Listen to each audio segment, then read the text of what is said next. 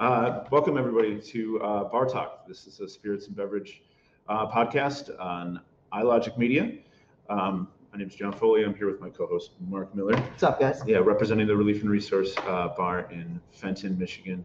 And this is our first episode, our inaugural episode, and we're entitling it The State of Whiskey. So when we decided to launch the Bar podcast, we thought there wasn't any subject matter that we'd rather cover with our first episode than whiskey. And just instead of generally talking about how whiskey is made or like how to properly taste whiskey, I think what we want to do is just talk generally about where whiskey's at For sure. right now in 2021.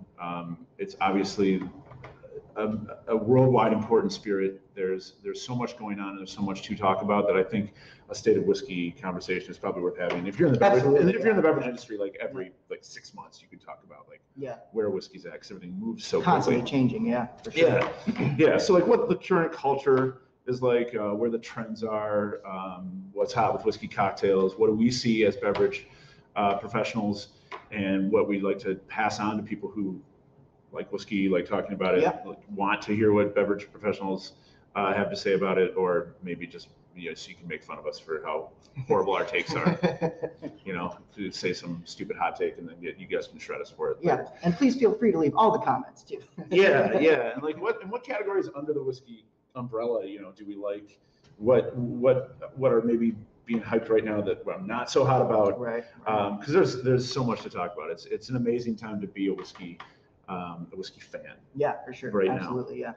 So I've been doing this type of work for over 20 years. You're on your fifth year. Fifth year here. Yep. Yeah. So this is the first bar I've ever really worked at where it was spirits centric, as opposed, because the other bars were just wine. You came from the beer world primarily. Mainly beer. Yeah. Which is where I started. I started in 2004 in Kalamazoo. Well, earlier than that, actually, in Kalamazoo. And Kalamazoo is a total beer and shot town. Like that was, if you didn't know your beer in Kalamazoo and you were bartending, you were kind of like probably working just at like a party bar or something. Yeah. So, I learned along the way too. But like, we want to discuss some trends. We want to discuss for sure. Just the things that we like about it. Because it's my favorite spirit. Yeah. For sure. Absolutely. Yeah. It's definitely the spirit that's most represented at the bar we own or work at. I mean, if you had to like guesstimate how many bottles of whiskey we have back there. A true guesstimation? Yeah. Not a guess or an estimate. Well, yes. Well, doing both at the same time. Yeah. Okay, that's hard. Doing both guessing and estimating. I think probably 200. Over 200. We fluctuate around the 200 bottle level depending on what's out. Like over Christmas time, when allocated whiskeys come out and there's more specialty stuff, we balloon up. Right. And then, during summer, when we're not adding as much product, we're just kind of working off our inventory. We have maybe 200 or sub 200, but it's right around that number. Nice. And I mean, unless I build like some library shelves, I'm probably not going to be able to like carry too many more than that. Like that's our back bar is pretty stocked at the moment. Yeah. We were saving you, the viewer, the awkward visual of us standing behind the bar with nothing to do with our hands, because it just didn't set up right, and this is a better setup for the conversation. But you could have seen the bottles, but the rest of it would have been terrible. So let's get into it. Like current trends in whiskey. What do we see as beverage professionals? What's cool? What isn't? Like what? Well, I think what's changed. One of the big trends I think you're seeing a lot right now is additive flavors going into whiskey. One of the main popular ones is the screwball whiskey. So it's like the peanut butter whiskey. I didn't even have that on the show sheet. Flavored whiskey. Yeah, so I think that's a big trend you see going on right now. Personally, not a big fan of it. I think as long as there have been like spirits, and especially since I came up as a bartender, inevitably things are going to get flavored. Like inevitably there's going to be flavored like everything. Like flavored vodka was massive when I started coming up as a bar professional, and it hasn't really gone away. Birthday cake vodka. Yeah, remember the oak flavored vodka? No. Remember how there was a thing that they were going to do? I never even tried it. There was a thing they were going to do where it was still going to be vodka, but it was oak flavored, in case you wanted your vodka to sort of taste like whiskey. Strange, but okay. Yeah, which it's is less calories, That's clear Pepsi is what that is. It's really, really bad idea, and I can't imagine it tasted good.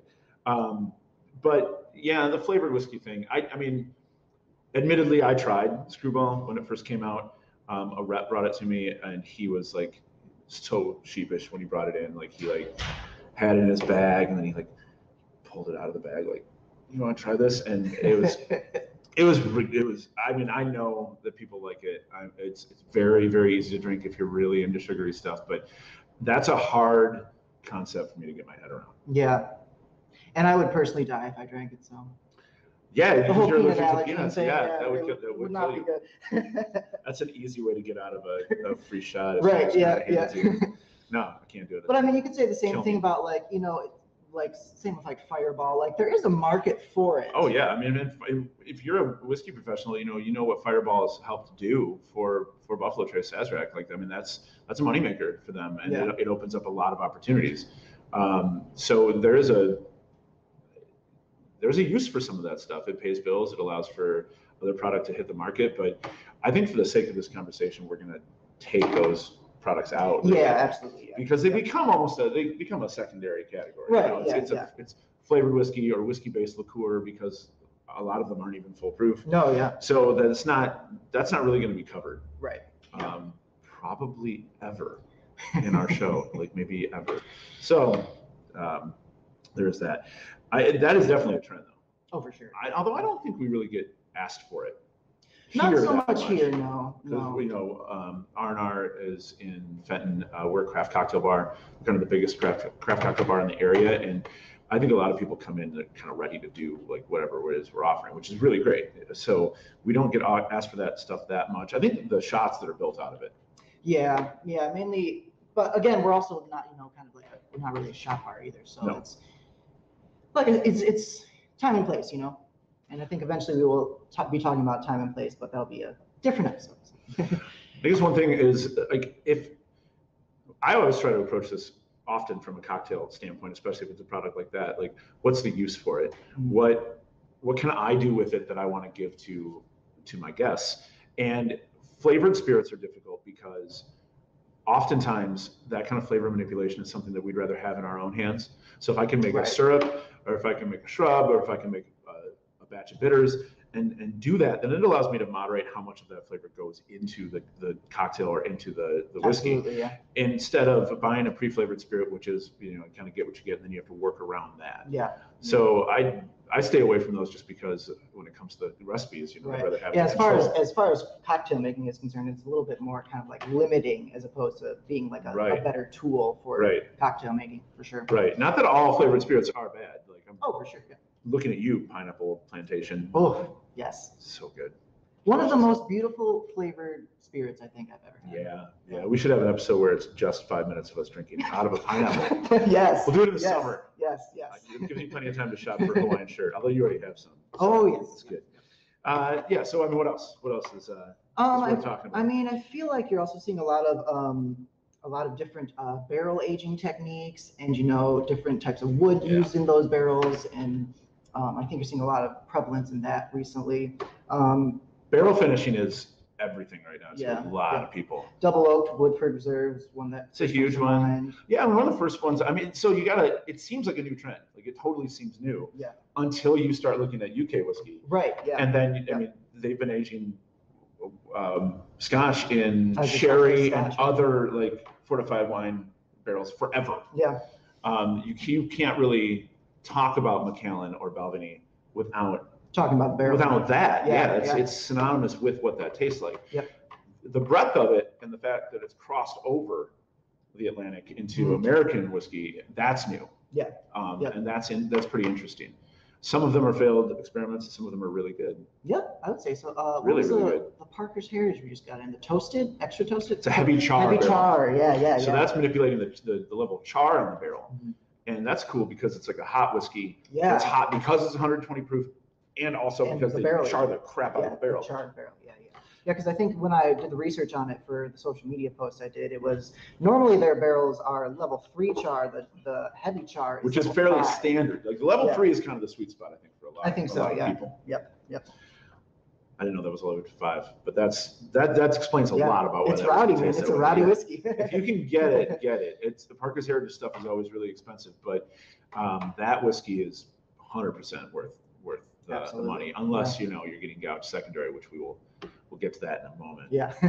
I also think that like one of the things that's fascinating to me, because when I came up, especially with UK whiskey, like age statements were massive. Like, is it a 12-year? Is it a 15-year? Is it an 18-year? Where's the sweet spot? I have to have it at this age. Right. Like that was really, really important. And now that conversation is totally flipped, and age statements, I think, have never mattered less. Well, I also think, in terms of quality, at least. Yeah, yeah, absolutely. And I also think that kind of marketing, focusing mainly on your age statement, can be kind of misleading, because if you have a bottle of 12-year Macallan, there could be, that's only the youngest spirit that's in there. Right. There could be 18-year-old Macallan in there, it's.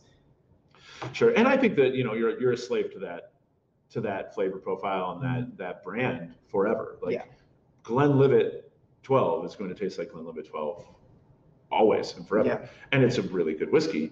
But some of the non-age statement stuff has been really, really, really interesting. Yeah, absolutely. Bruichladdich is part of that conversation. Ardbeg is part of that conversation. Glenfiddich has done some cool non-age statement whiskeys. The Fire and Cane was really, really, really good. Yeah, that was a rowdy whiskey. Yeah, I like that one. Yeah, and they kind of got to manipulate it in their own way, and it kind of makes something really specific that had a lot of creativity to it. Because that was the peated and then rum barrel aged, is that right? Yes, I think so. Yeah.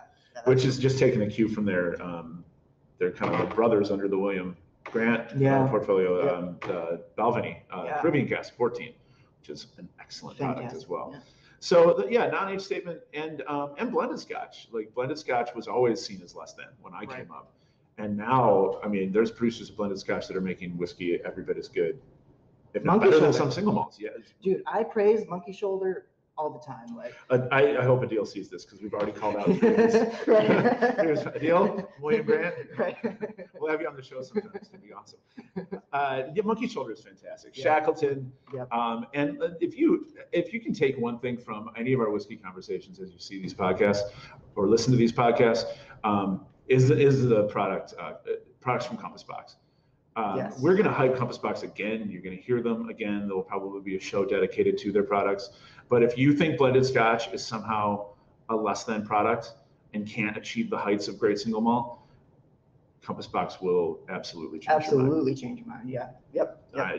I couldn't love them any more than I do, and we'll probably touch on them millions. We could probably do an entire episode about our love for Compass Box, honestly. Yeah, I think so. Like just because of how many diverse products they're creating. Yeah, for sure. And how they almost have literally made a whiskey for everybody, unless you absolutely only drink bourbon.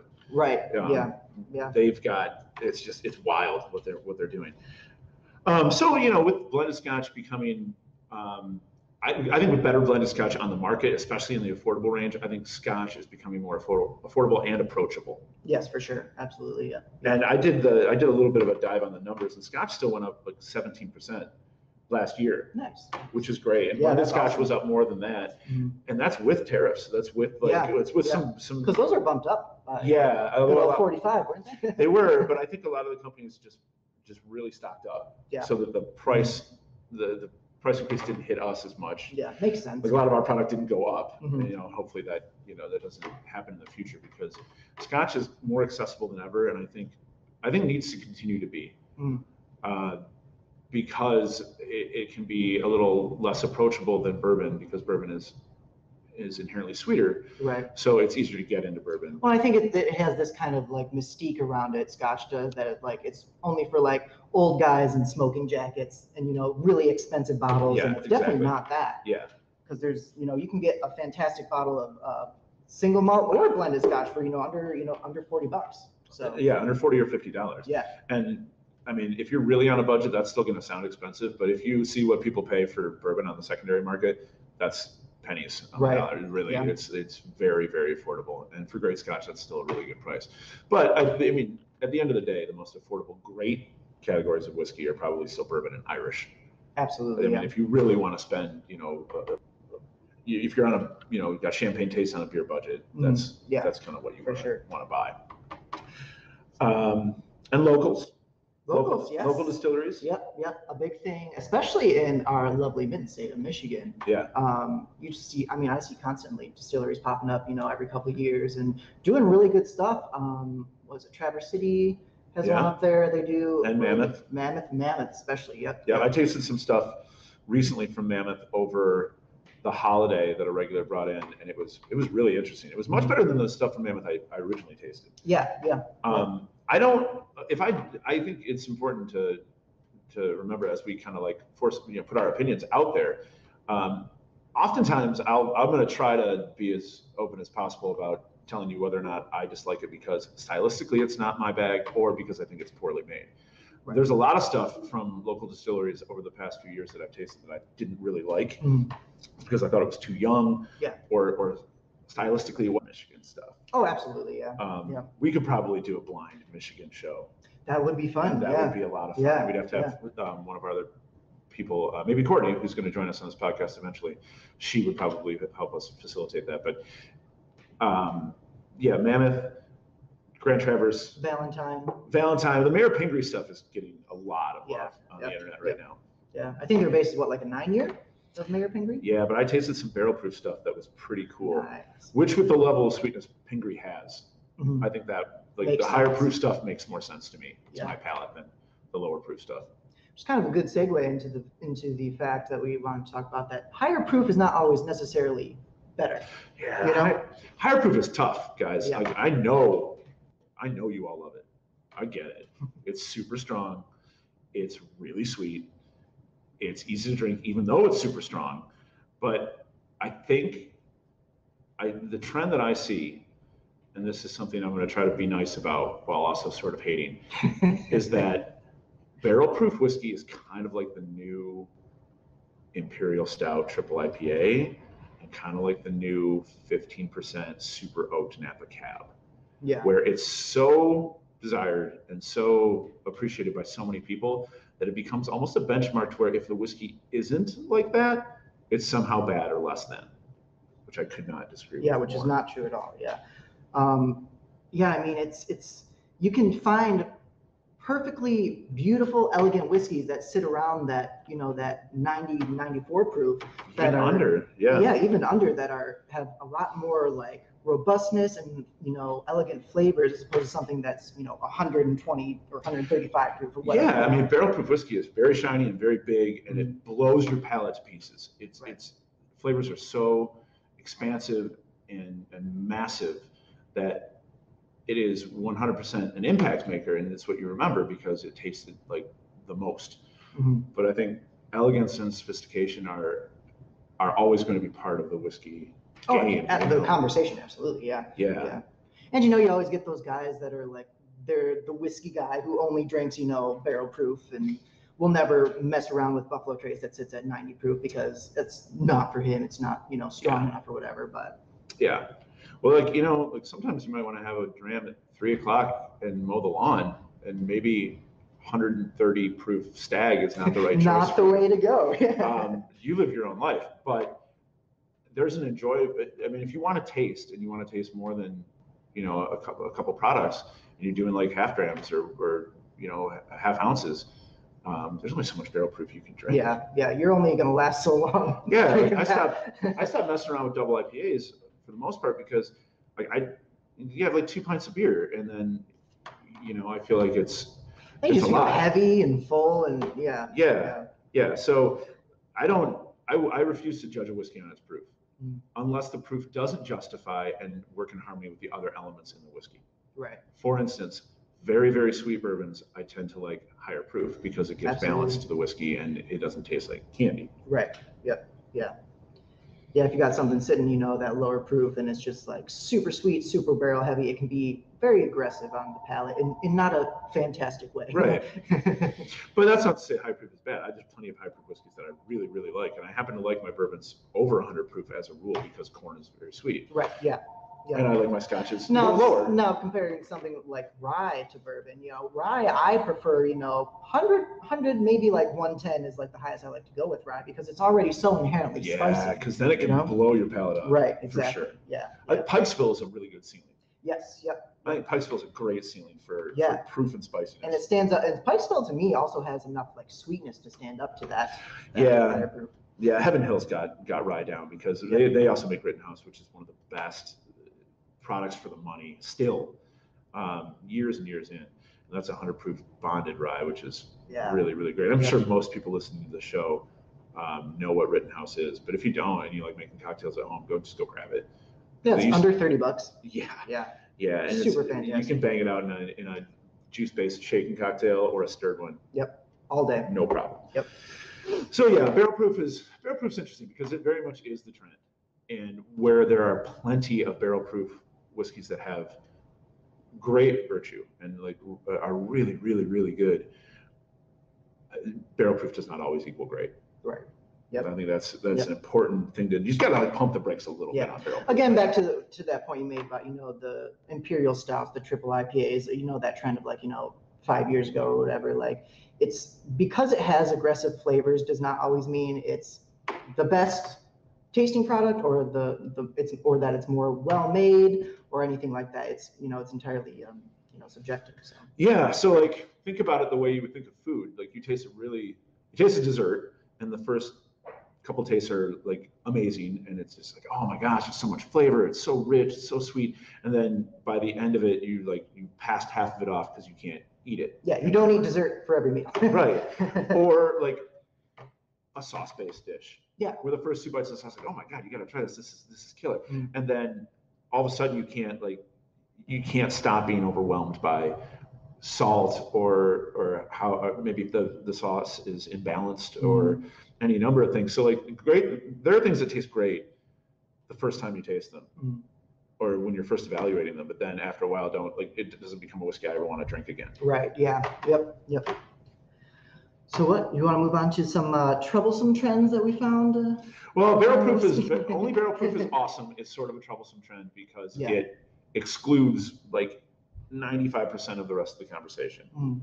Yeah. And I think gives virtue to things based only on strength, which, if that were true, we could probably just steep Everclear in wood, and eventually that'd be great. Actually, before we get into that though, we should talk about world whiskey.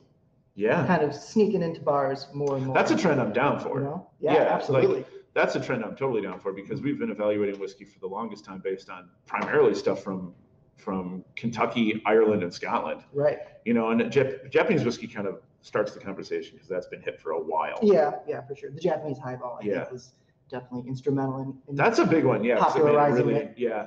And I'm just going to apologize to our neighbors from the north. I'm trying to get behind Canadian stuff. I haven't had the whiskey that truly took it over the edge. I've had good ones, but I haven't had anything that's really that great. Yeah. I'm going to keep giving it a shot.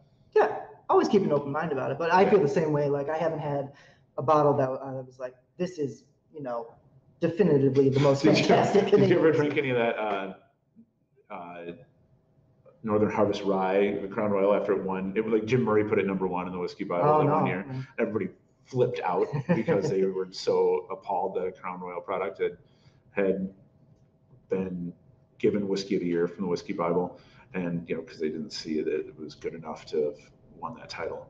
And those online whiskey tribes, I'm sure, were up in arms about it. They were right about that one. But at the end, it's like, okay, drink what you like. It's your money. You right. Yeah. Your money on whatever you want. Yeah. And at the end of the day, the best way to drink whiskey is the whiskey you like, however you like to drink it. Yeah, to drink it out of a shoe if you want. Right. But yeah.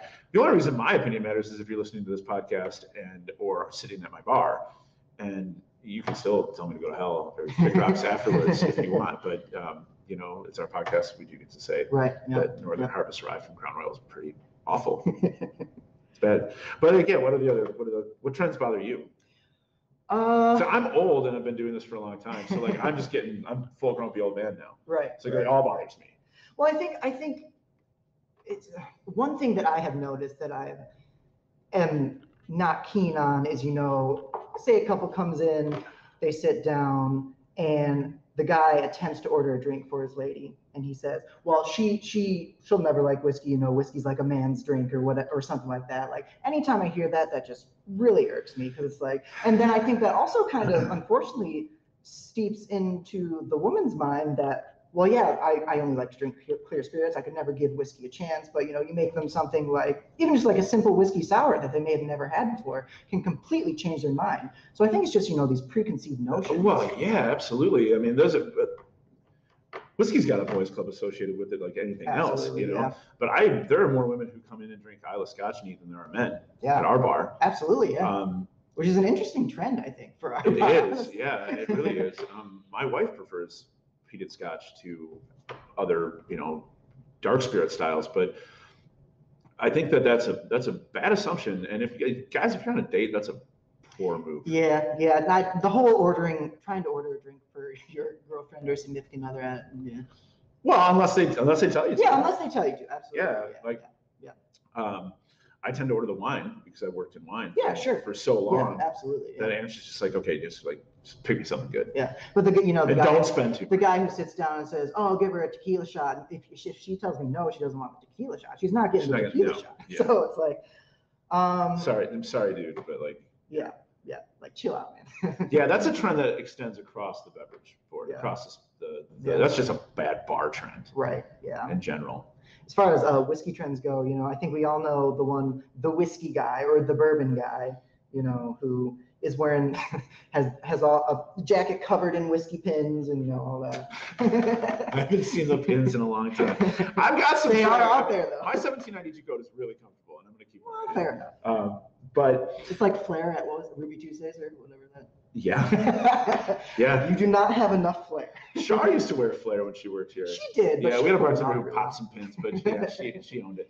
Yeah, I think like whiskey tribalism, I guess, to riff off what you said before, is it's a thing, man. Like ganging up and picking on people because they like lower proof or because they don't like, you know, stag, or they like a whiskey that you think is like maybe marginal.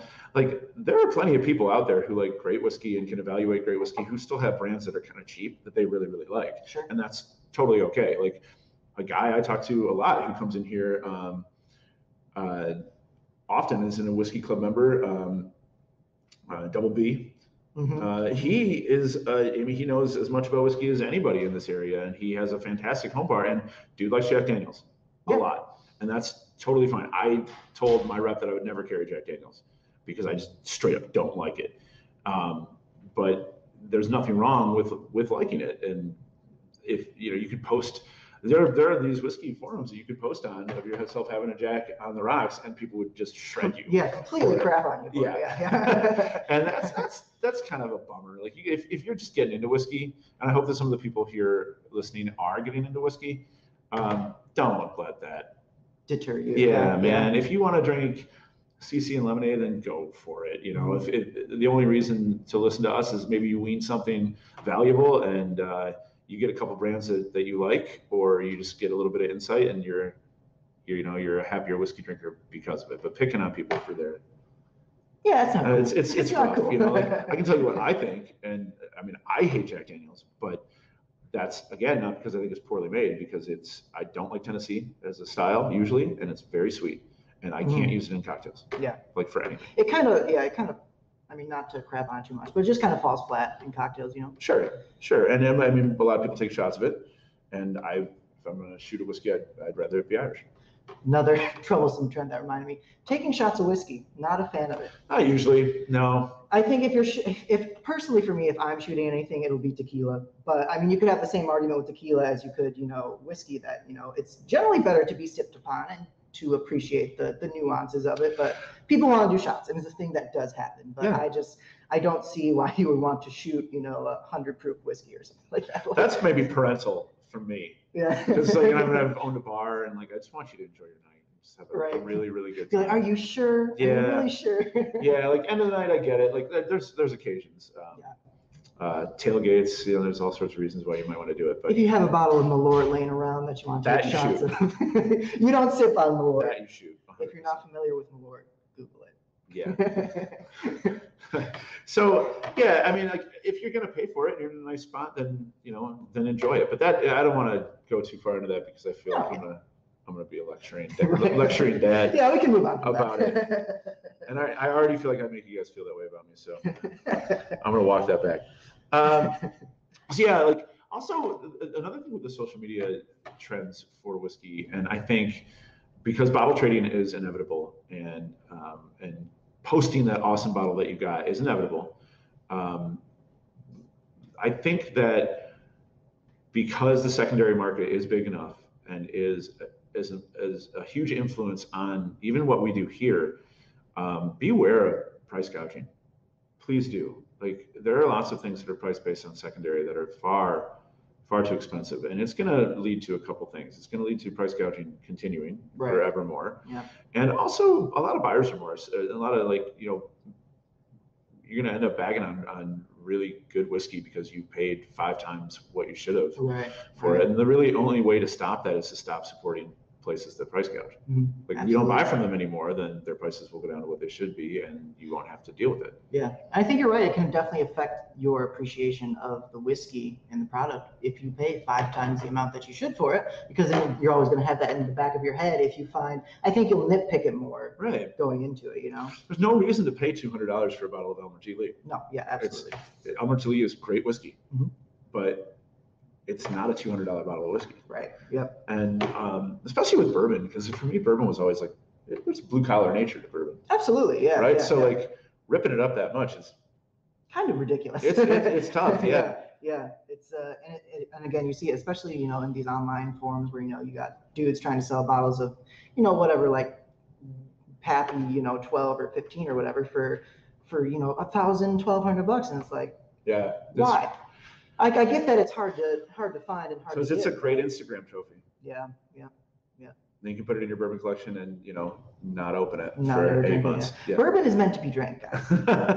let's get that straight. Yeah, like I think so. Like, I mean, saving something for a special occasion is great, but hoarding 97 bottles that you haven't even opened yet, it's like.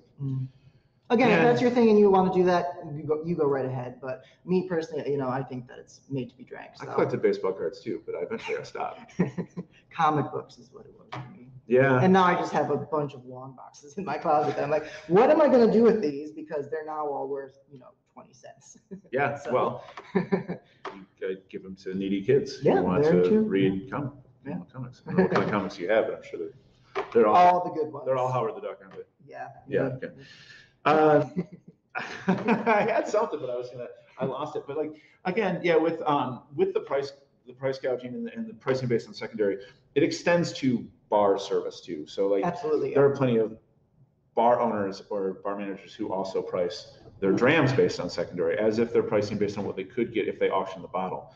So you're going to end up paying, $40 for a dram of, say, Elmer T. Lee, or $250 for 1 ounce of Van Winkle Lot B. Right. That's not good. No, and don't pay that. You're not going to enjoy it as much unless you just don't care and you have the money. And good on you if you do. And I hope that your life is awesome. And I'm glad that doesn't bother you. But I wouldn't do it, because then more bars will price that way. Right. Yeah. And because then you make it the standard. The culture. It affects the culture. Right. Yeah. Absolutely. And I think. Not to talk us up too much, but here at R&R, we don't price gouge at all, really. No, I mean, there's definitely a vanity tax that's put on some things, because they're hard to get. But I also want the product to sell, and I want as many people to try it as possible. So that, I think that's important. But I get a bunch of like first timers in here. If they're really into drinking whiskey, they tell me all the time that, like, is this really like your price for, like, Hancock's Reserve or Parker's Heritage? I'm like, yeah. Like, wow, that's crazy. Because other bars will like they'll charge triple. We want to make money as much as anything else, but also, like, we want as many people to try it as possible. And I don't want 95% of the people who could buy it priced out of buying it. Yeah. And then I have inventory that I can't move. Right. Just sit on it for years. Yeah, and years and years. I'm not a hotel in Dubai or a bar in New York City. This is Genesee County, and I want the product to sell. And I want the bar to turn over inventory. So, and I also, like, if you just got like a Christmas check, and you're a dude like us, you should be able to drink that too. Right. Yeah. Treat yourself. It's free. Yeah. Exactly. It's for you too, man. So you want to do cocktails real quick? Cocktails. I don't want to go too close to the hour mark, but no, I mean, we're rocking and rolling here. Yeah, we are. So cocktails, like whiskey and cocktails. What? I know you don't do a lot of stirred whiskey cocktails. I don't really know. Yeah. Probably my number one whiskey cocktail, I would say, in general, would be the Vieux Carré. Yeah. That's a great one. classic whiskey cocktail, rye, cognac, sweet vermouth, a little bit of orange liqueur, bitters as well. Benedictine, yes, I should say. But yeah, it's kind of balanced, man. Balanced, yeah. And this might be controversial. I'm not an old-fashioned guy. I personally do not really enjoy old-fashions, but I think the Vouqueret is. I think it's fine to not enjoy old-fashioned. I mean, I do, but like with an old-fashioned, you're so close to whiskey on the rocks that I can see saying like, okay, well. And at that point, I would just rather. Why would I just drink on its own? Yeah. So that's kind of my opinion about it. As far as like shaken whiskey drinks, whiskey sours are always great. Yeah. There's one called the Prize Fighter that I've really been digging recently. Bourbon, lemon, honey, peach liqueur. Yep. Fantastic summer drink. How about you? The Presbyterian is a fantastic drink. Yes, I forgot about that. Yeah, it's a blended Scotch, ginger syrup, lemon, and club soda. It's rock and roll. Super simple, but super great. Yeah. Yeah. That's one of my favorites. There's an Irish one called the Tipperary, which I really like, which is a Manhattan riff with green chartreuse and green chartreuse and sweet vermouth. Yeah. I like that because Irish whiskey is really, really mellow. So it provides like a really smooth. Yeah. I think. Yeah, I always see you pull that one out. And I'm like, I always forget about it. I'm like, you know what? That is a damn. I like Irish whiskey in cocktails. Yeah. And I like Scotch in cocktails a lot. Now, the penicillin is one that's really popular right now, which is great. It's a variant on a sour. Penicillin, great intro for people into peated Scotch as well. Because it's just a float. That little float of peated Scotch on top. Yeah. Though the New York sour is a really good one. And like pro tip, if you have a bottle of wine, like a red wine that you opened like 2 days ago and you have like a glass in it and maybe it's not tasting the way it should. If you make a New York sour, you just make, with bourbon, lemon, simple. Yeah. You shake it and you float red wine on top. I've done that so many times. Yeah. Kill off like 4 ounces of, just a little bit. You make a couple of them, you can kill off that wine without dumping it. And it's a party pleaser. It looks real cool when you float the red wine on top. It does look cool. Yeah. Yeah. So I mean, those are just ones that I think are really great. We can't get too much into cocktails right now because we don't want it to go on for too long. But we'll have a demo. We'll do cocktail demos on these too. Yeah. We'll take you through some of the ones. A Manhattan one would be fun. I know a lot of you know how to make a Manhattan, but I'd like to get into some Manhattans. Some riffs and some tweaks you can do to it. Yeah, the Boulevardiers are great. Yeah. Those are just really cool variants on a Manhattan. Remember this, the more simple a cocktail's structure is, 2 or 3 or 4 ingredients, the easier it is to make variants of that cocktail. So there's lots of different ways. You guys know that from being at home and putting maple syrup in your old fashions or vanilla syrup or walnut liqueur in a Manhattan. And the possibilities are endless. Yeah. It's a really great way to. As long as you have that base of kind of like a base recipe for the drink you're making, you can riff on it all day. Yeah, just like a sauce. Yeah. Yep. Okay, so we're gonna get I guess a little bit into just some last bits of information that we want to impart, but like how would you advise somebody to, if you only like bourbon, but you want to know more? I mean, Irish is very approachable, and we're going to touch on Irish in March because our 3rd episode is actually going to be called the Rise and Fall and Rise Again of Irish whiskey. So we're kind of leaving Irish off because we've got a show dedicated to it around St. Patrick's Day. I think we're bringing Courtney in for that one. Courtney's going to. Courtney will be here. Courtney's essentially writing that episode, so nice. she's going to be. And she knows basically everything about it. So that's she does. But like Scotch, like where's the entryway into Scotch for you?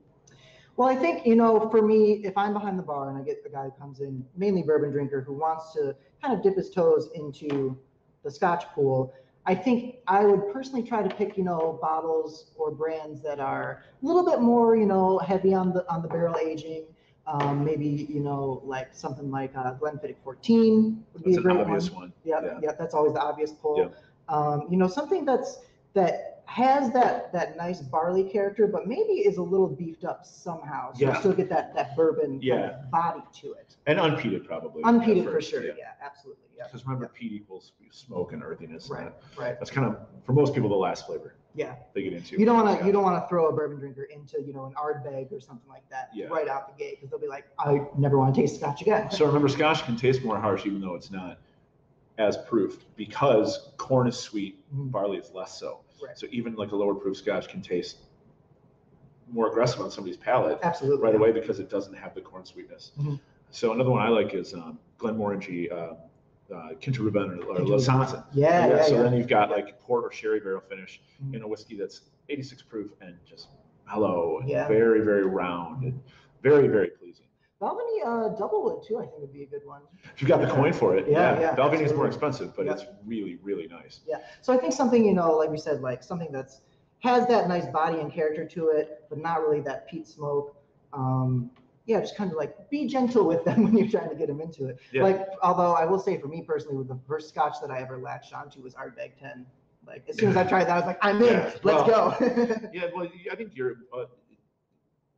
people are either of like three categories, right? Like they're either always going to hate peated scotch. Sure. Yeah. In a teeny tiny proportion, there's people who are always meant to love it. Right. Of which you and I are both. Yeah. Both people. Or people who can gain the appreciation, can teach themselves to like it. That's a longer road. Yeah. But it can be done. And it takes time. Yeah. Yeah. But I don't think that there's any style of whiskey that once you like it inspires a more fervent appreciation. Oh yeah, absolutely. Than peated scotch. Yeah. Because once you know that peat's going to be there and you have that in your head, then you can kind of pick out the little like intricacies of the difference between like something like Caol Ila to Talisker or something like that. Yeah, something that tastes like earth and fruit versus something that tastes like brine. Yeah. Or even like the big maltiness of a Lagavulin. Yeah. Which is it's a weightier scotch in every way. For sure. Yeah, absolutely. Yeah. So I guess what are you sipping on there, buddy? We'll end with a share and then we'll. Yeah. So I'm currently sipping on the Dead Rabbit right here. Fantastic little Irish whiskey. Honestly, you can probably speak to it more than I can because I know you are a gigantic fan. I am. Yeah, it's associated with a legendary bar in New York, which someday I will get to go to. And if you're a fan of bar books. Both like bar philosophy or cocktail recipes or just kind of stories behind bars. The Dead Rabbit cocktail book, Mixology and Mayhem, I believe is the subtitle, is 100% worth your money. It's a fantastic book. It's a great read. These guys are bar legends. The book is half graphic novel. Don't leave it lying around. It's a very adult graphic novel. That is. Don't leave it around for your kids to page through. But it's awesome. Great addition to your bar library. And these guys work with Dublin Libraries. They have the biggest, so to backtrack, Dead Rabbit has the biggest selection of Irish whiskey in the country. Oh, wow. I believe it's the biggest one at this point. And they worked with Dublin Libraries to make their own whiskey. So this is the house whiskey for the bar, Dead Rabbit. And what, is it like 80 proof? 88 proof, and it's a 5-year product. Yeah. And even though it is an Irish whiskey, I think a lot of people generally think that Irish whiskey is just like really like mellow, gentle. This is kind of a rowdy boy right here. Yeah. Yep. And it's priced to be in cocktails too, which is great because it kills it in cocktails. Yeah. If you can get it, but it's been better. We've been able to get it pretty regularly. This year. We had trouble last year, but that was pandemic times. And I mean, I pour it for people all the time. Still pandemic times. If they're fans of Jameson, I'm like, let me give you something. you know. For a couple bucks more, it's a big upgrade. Now you can talk about. I didn't realize, but we both picked 5-year whiskeys. Oh, you're right, we did. So younger whiskeys are tasting better, and just because it's younger doesn't mean it's bad. Right. You can see that in micro distilleries. You can see that in scotches or UK whiskeys that are experimenting with younger age statements, and stuff like New Riff is 5 years old. Like right now, their stock I think is 5 years old. But I'm really eager to try more of their stuff because the barrel picks that people do from New Riff get a lot of attention. The bottles are ridiculous. They got all the color. Yeah. Cool. One of my favorites recently, and this is if you want to do peated scotch and you don't want to spend an arm and a leg, this bad boy came out last year. This is the Ardbeg Wee Beastie. It's a 5-year single malt. It's peated like you can't believe, and it's earthy and raw and young and obnoxious and hot. I think it's absolutely fantastic. You'll probably get sick of hearing me mention Ardbeg in the podcast, but it's my favorite distillery. And we're going to mention it a lot. Yeah, if I could drink one distillery's whiskey for the rest of my life, it would be Ardbeg. And to have a 5-year product that is affordable, gives me all the peat that I want, that's the one. It's a really, really cool whiskey, and definitely is flying under the radar for a lot of people. For sure. In this country anyway, right now, or at least our part of the country.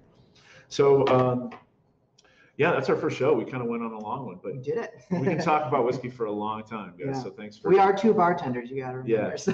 Thanks for tuning in. Thank you to iLogic Media. Yeah, absolutely. iLogic, shout out to you guys. These guys have been awesome in helping us get this off the ground. So yeah. We say cheers to everybody, and Cheers to you, sir. Oh, thanks. And hit us up on our next episode 2, which is going to be entitled When in Rome. And it's basically about approaching and kind of going with the flow, using each bar for what it is. Yeah. And trying to find enjoyment no matter what the bar's specialty is. Yeah. So look forward to that. All right. Yeah. Cheers.